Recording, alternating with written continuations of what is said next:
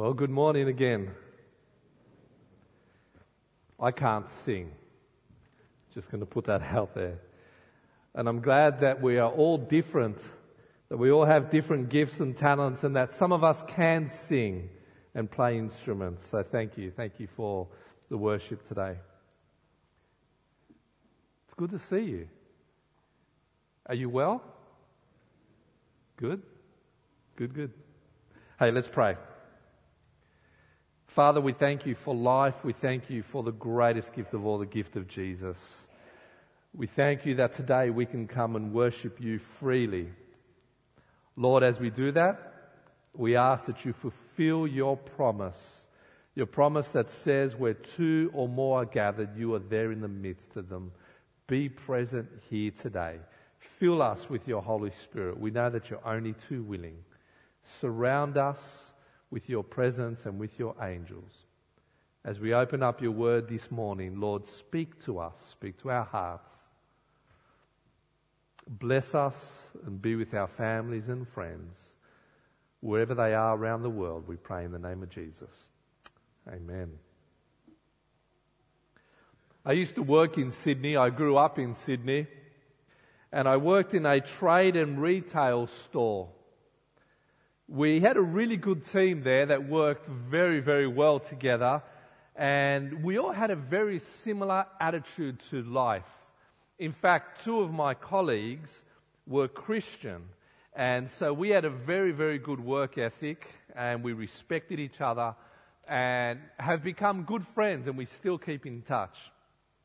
The store that we worked in and that we managed turned over $1 million a year. It was the highest grossing store in the company that we work for. So we were doing really well, and we needed some more staff.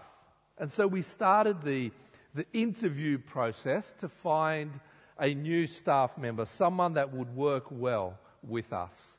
And we interviewed a young guy that just seemed perfect. We were really impressed. Then, right at the end, we noticed a serious flaw. At the end of the interview, when we shook his handshake was not firm enough. His handshake was soft and limp, and for that reason, he didn't get the job. Now, before you judge me, looking back, I think I was probably being a little harsh, okay? Let me admit that. But the three of us, me and the other two guys, we all felt the exact same thing. After we shook his hand, we just felt he's not going to fit in with our team. Because we felt that his handshake spoke volumes about his work ethic and what it would be like. Now, as I said, we were probably a little harsh. Eventually, we found someone who fitted perfectly with our team. You know, one of the most important decisions that a leader needs to make, or anyone in leadership needs to make, is who will be on their team. That's a tough decision that every leader needs to make. You know, when Jesus began his full-time ministry, he had to choose a team of men that he could work with and train, and men that would continue his work after his departure. Jesus had to build a team that could work together, that could be trusted with the greatest message that the world had ever known, the message of salvation in Jesus Christ. How did he do that? How did he choose the disciples? On what basis did he make that choice? Today, I want to look at one story in Luke's Gospel, which records the call of Peter, James, and John, and we will discover the criteria that Jesus used for discipleship. So the passage is found in Luke chapter 5. If you have your Bibles, turn with me to Luke chapter 5, and we are going to start in verse 1. Luke chapter 5, verse 1.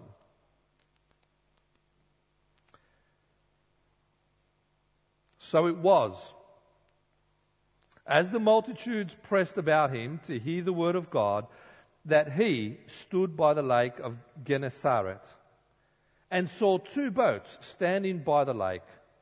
But the fishermen had gone from them and were washing their nets.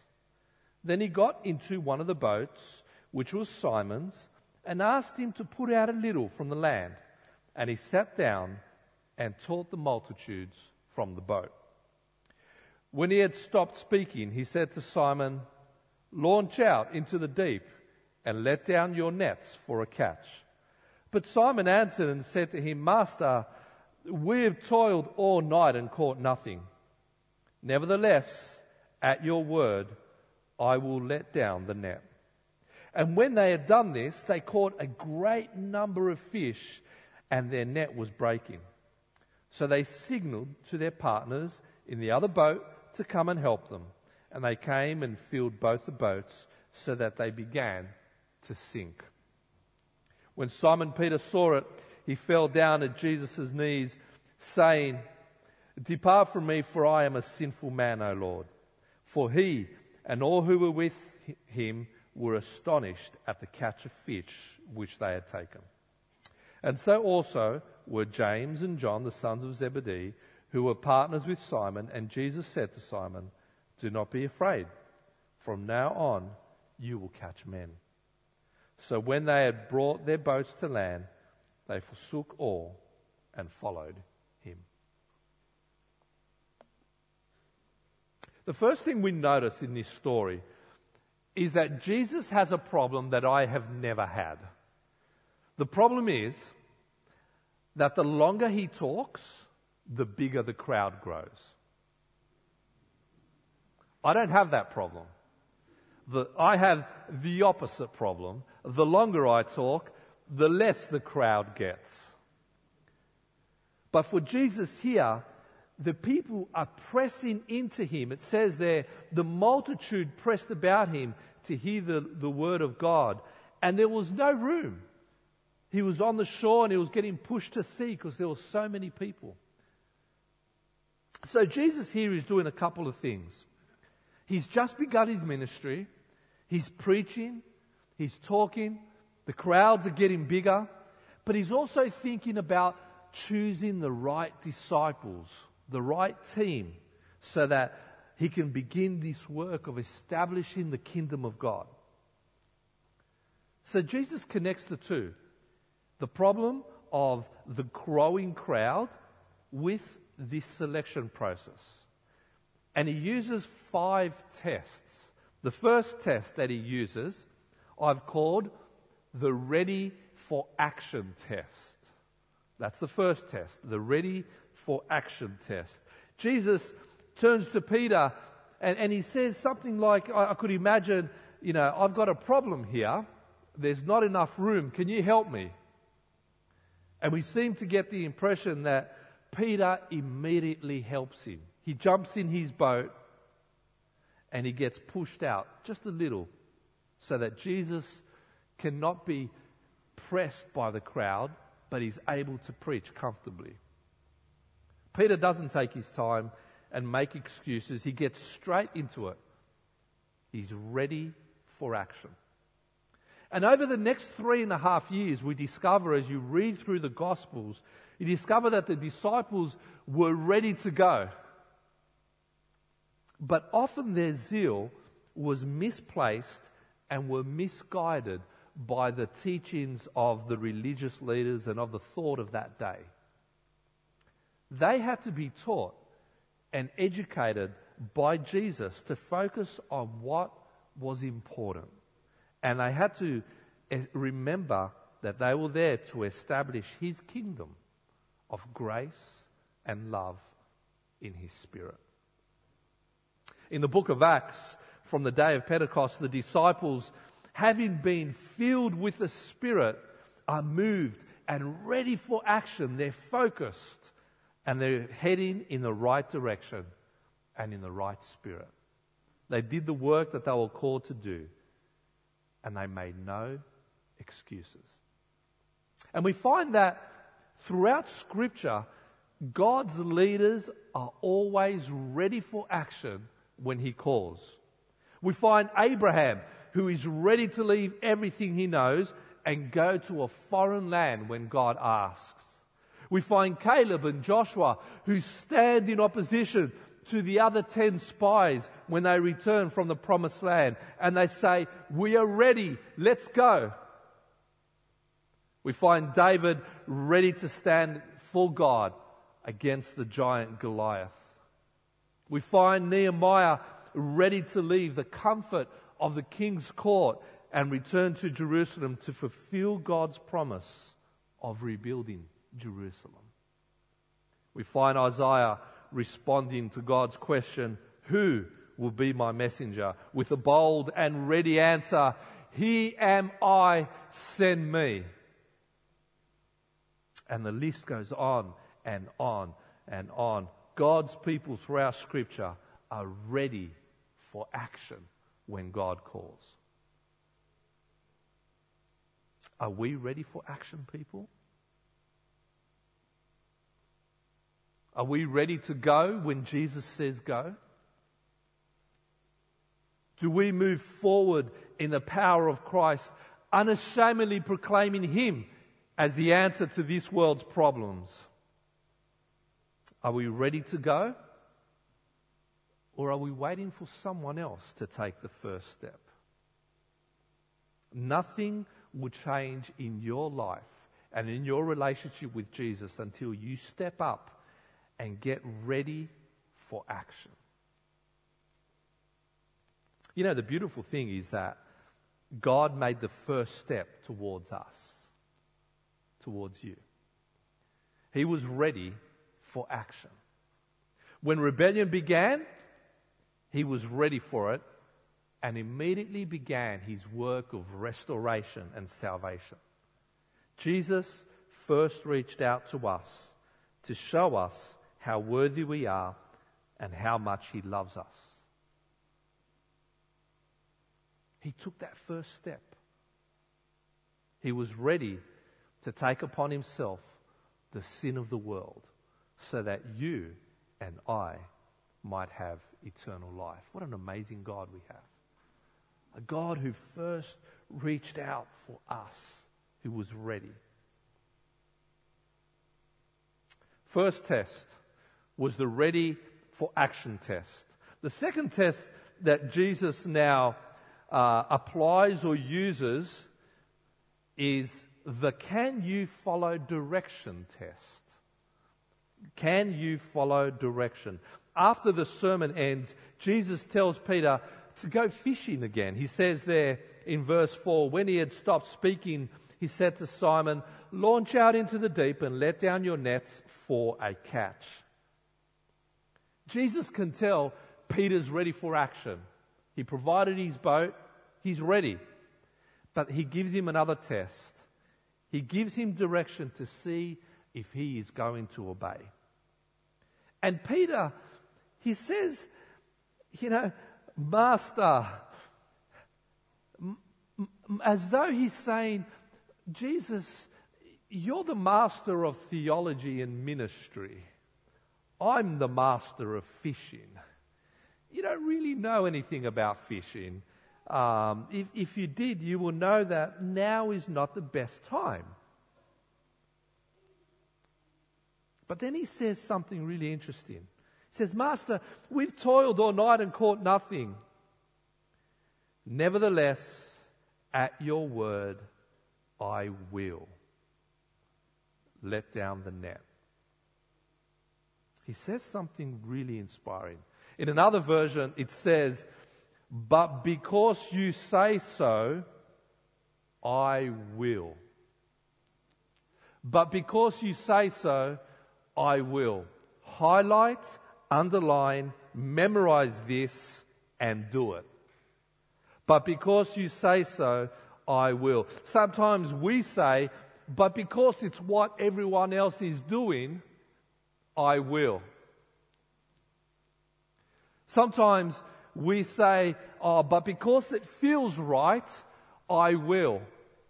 Sometimes we say, but because I don't want to upset anyone or cause problems, I will.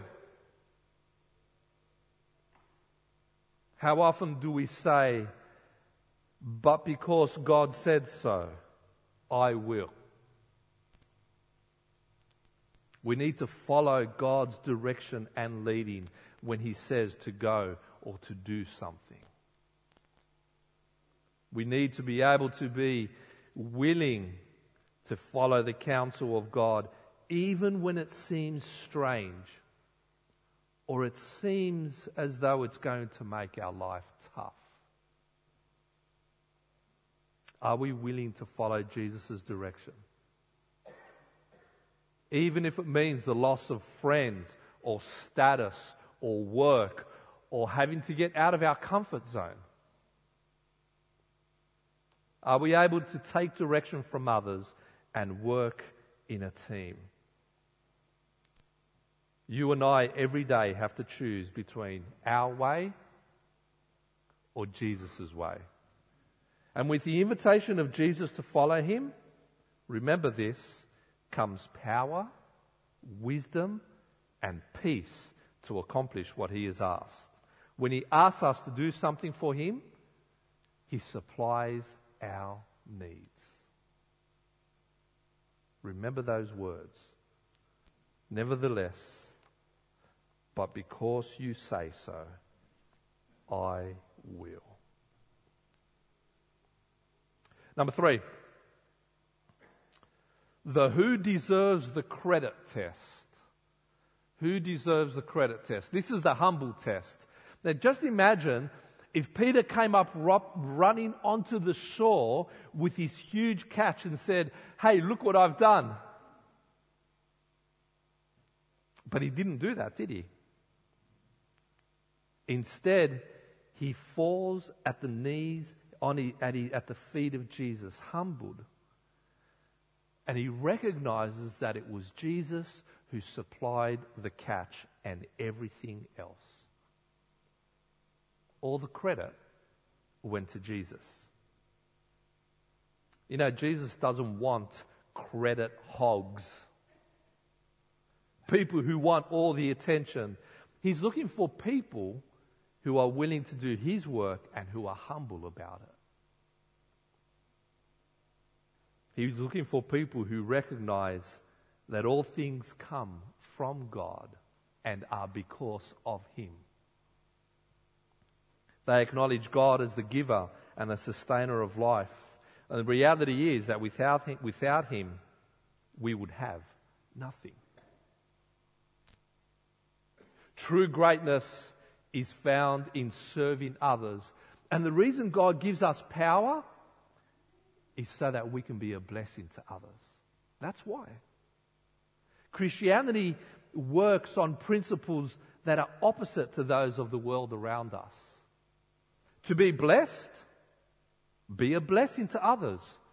To receive love, give love. To be honored, first be humble. To truly live, die to yourself. To gain the unseen, let go of the seen. To receive, first give. To save your life, lose it.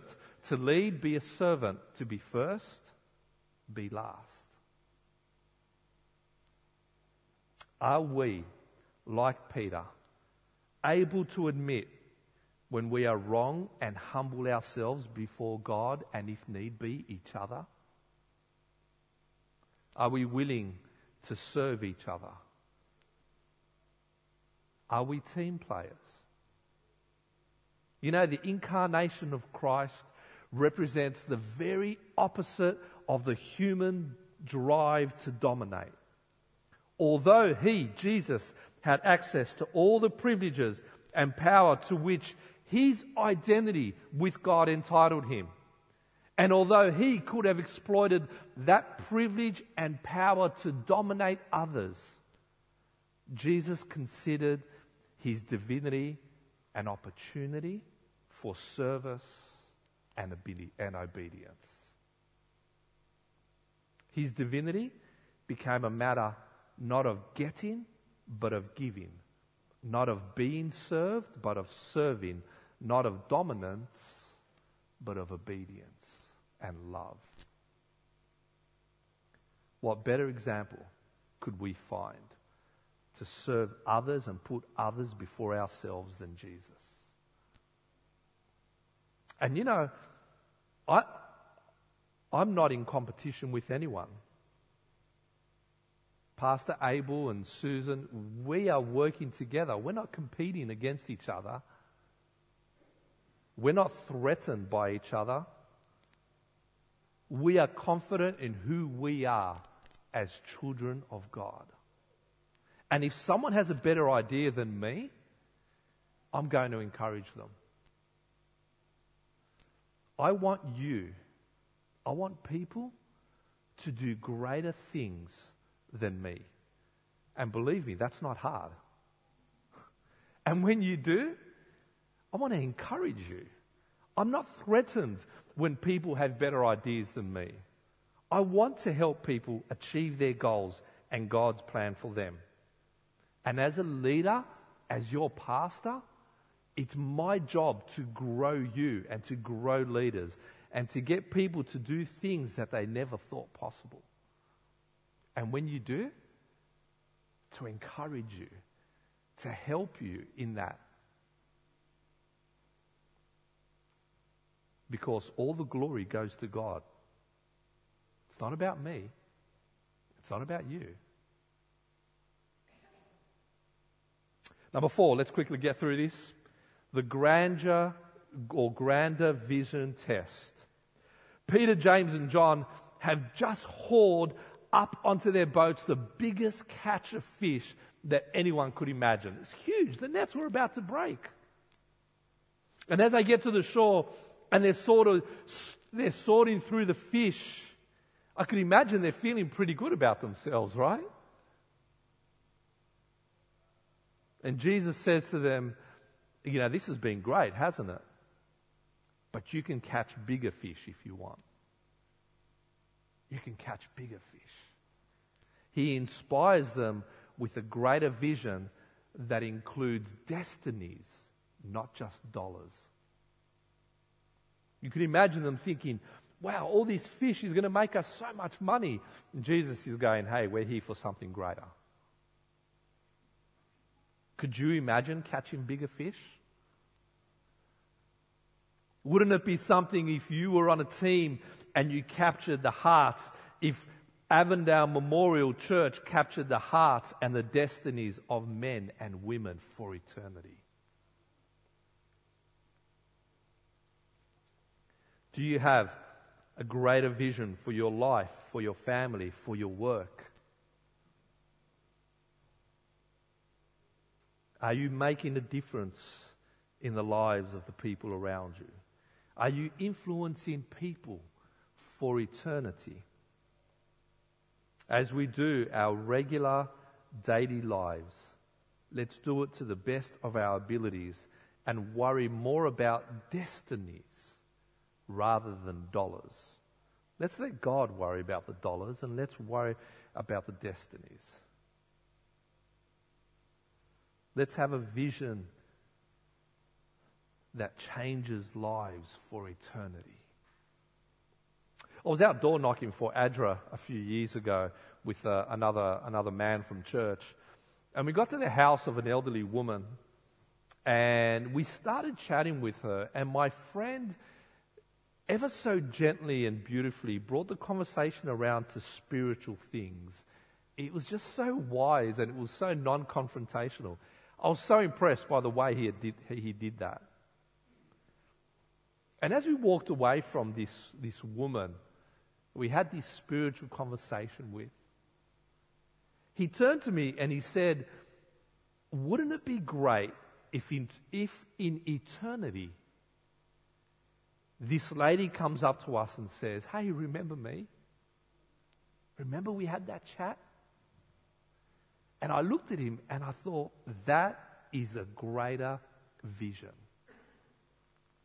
That is what God wants us to do and be like. What's your vision? What do you see this church?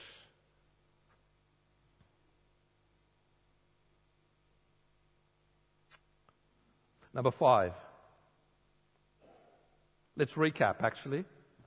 What was the first test? Do you remember the first test? Very good. Ready for action. The second test was the obedience. Can you follow direction? Remember the text? Nevertheless, but because you say so, I will. Number 2, the can you follow direction test. Number 3, I've got notes, so I'm cheating. Very good. Someone said it. Who deserves the credit test, the humble test? Number 4, we just did it. What was the 4th test? The grander vision. Yes. Do we have a greater vision? Number 5, the final test. The will you leave it behind test. The will you leave it behind test. Am I willing to leave everything behind for Jesus? Am I willing to give up my pride, my preconceived ideas, my addictions, my fears, my safe, comfortable place to follow Jesus? Am I willing to do that? In Desire of Ages, page 249, Ellen White writes, before asking them to leave their nets and fishing boats, Jesus had given them the assurance that God would supply their needs. Do you believe that if you give up all for Jesus, that He will supply your needs? Do you believe that? There are times that what we believe will collide with the values and the beliefs of this world. But each of us individually have to come to a place where we can say, I won't do that, I don't believe that, and I can't adhere to that. And I will put Jesus first. You know, the primary way that God uses to reach people is people. He has chosen people to reach people. And it doesn't make sense, really, when you think about it, because we're flawed. Well, maybe you're not, but I'm flawed, inconsistent, selfish. It seems like I'm the worst candidate for His work. But He uses you. He uses me. He uses people because He gets the maximum glory when He uses us, in spite of our weaknesses. That's true of us and the apostles that Jesus chose. They were flawed just like us.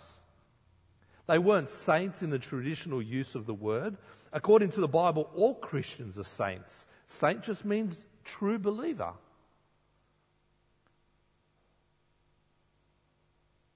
The apostles, the disciples, were hopelessly human, remarkably unremarkable. But they were available and open to their master's work. They were willing to be used by God. That's what I love about the Bible, is that it shows men and women as normal people, just like you and me, with all their flaws, all their failures, and it doesn't change the truth. But these men, these women were touched by the Master's hand, and they were able to do miraculous things. God starts with a zealot and a tax collector, and He throws in some sailors. A zealot is someone who is devoted to the violent overthrow of the Roman Empire. A tax collector works for Rome. These two guys on the opposite ends of the spectrum get thrown together. They were mortal enemies. Under any other circumstance, they would never associate together. But Jesus chose these guys. And you know what? That gives me hope. Maybe you are a little impulsive like Peter. Maybe you're like Andrew, or you're quick-tempered like James or John. Maybe you're you doubt like Thomas, that's okay. Because through them, he changed the world. And you know, I fail all the time. I do. But that's where God's grace and His love comes in. He doesn't give up on us. When I look at these 5 tests or these 5 criteria, man, I fail all the time. But God loves me nonetheless. And He says, Steve, I'm still working with you. I haven't given up on you. That gives me so much hope. So what if you said, I'm available to change my world? What if you said to Jesus, I want to experience your touch, work through me, transform me? Who knows what God could do through you? God's not looking for ability as He is looking for availability. He's looking for people who are just available and who say, my heart is open. I'm ready. A few years ago, in one of my previous churches, I went and visited a member of the church. He hadn't been to church in well over 10 years. He grew up in the church. He was very involved in the church as a young man and a youth, but in his 20s and 30s, he stopped coming to church. And so by the time I had visited him and met him, it had been 13 years or something since he had been to church, and he was covered in tattoos. He had tattoos all up his legs, his back, his arms. He had a tattoo on the palm of his hand. He had tattoos up his neck and on his head. And he was an interesting guy. So I'd just visit him. And I'd just hang out at his place. And then I'd keep visiting him. And I'd go back. And I'd keep hanging out until he got sick of me. And I'd keep going back. And I'd just hang out with him. And we'd just talk. We wouldn't really talk about God or church or Christianity. We would just connect. We would just becoming friends. Eventually, he asked me for Bible studies. So I started doing Bible studies with him. And he was baptized. And he said to me, hey, when you put me under the water, just hold me under the water for a little longer. He said, I don't want you to just dunk me and bring me up. Just hold me there. And so I held him under the water for a few, I don't know, maybe 30 seconds or something. And when he came up out of the water, he came up punching the air with the biggest smile on his face. He's now an elder in the church and he preaches regularly. But he said something to me which was really interesting. He said, the only reason I came back to church was because you kept visiting me. And I'm thinking, well, it's the Holy Spirit, really. It's not me. It's the Holy Spirit. And he said, a few years ago, one of the other elders came and visited me. And he only came once to my house. And then he never came back. And he said, and I heard later from my dad, he said to my dad, I'll never go visit him again because when I went to visit him, he was smoking and drinking. And I'll never visit him again. And he never did. And he said to me, if that elder had kept visiting me, I probably would have come to church earlier. It's powerful, huh? We look at people and we ride them off too quickly. Today, God is looking for people who continue His work. He's looking for people who are ready for action. People that can follow direction and work well with others. People who are humble and give great credit where credit is due. People who have a greater vision for the church and for the community. People who are willing to leave everything behind for Jesus. Are you that kind of person? Finally, Ellen White says this: God takes men as they are and educates them for his service if they will yield themselves to him. The Spirit of God received into the soul will quicken all its faculties. Under the guidance of the Holy Spirit, the mind that is devoted unreservedly to God develops harmoniously and is strengthened to comprehend and fulfill the requirements of God. The weak, vacillating character becomes changed to one of strength and steadfastness. Continual devotion establishes so close a relation between Jesus and his disciple that the Christian becomes like him in mind and character. Through a connection with Christ, he or she will have a clearer and broader views. His discernment will be more penetrative, his judgment better balanced. He who longs to be of service to Christ is so quickened by the life-given power of the Son of Righteousness that he is enabled to bear much fruit to the glory of God. May you and I be that sort of person. May you and I truly be disciples of Jesus Christ. That's what I long for. I pray that's what you long for. God bless you. Let's pray. Father, thank you that you call sinners to follow you. Thank you that you change sinners into saints. May we all here be willing to say, Lord, here we are. Take us, change us, transform us, and use us to build your kingdom. We pray in the name of Jesus. Amen.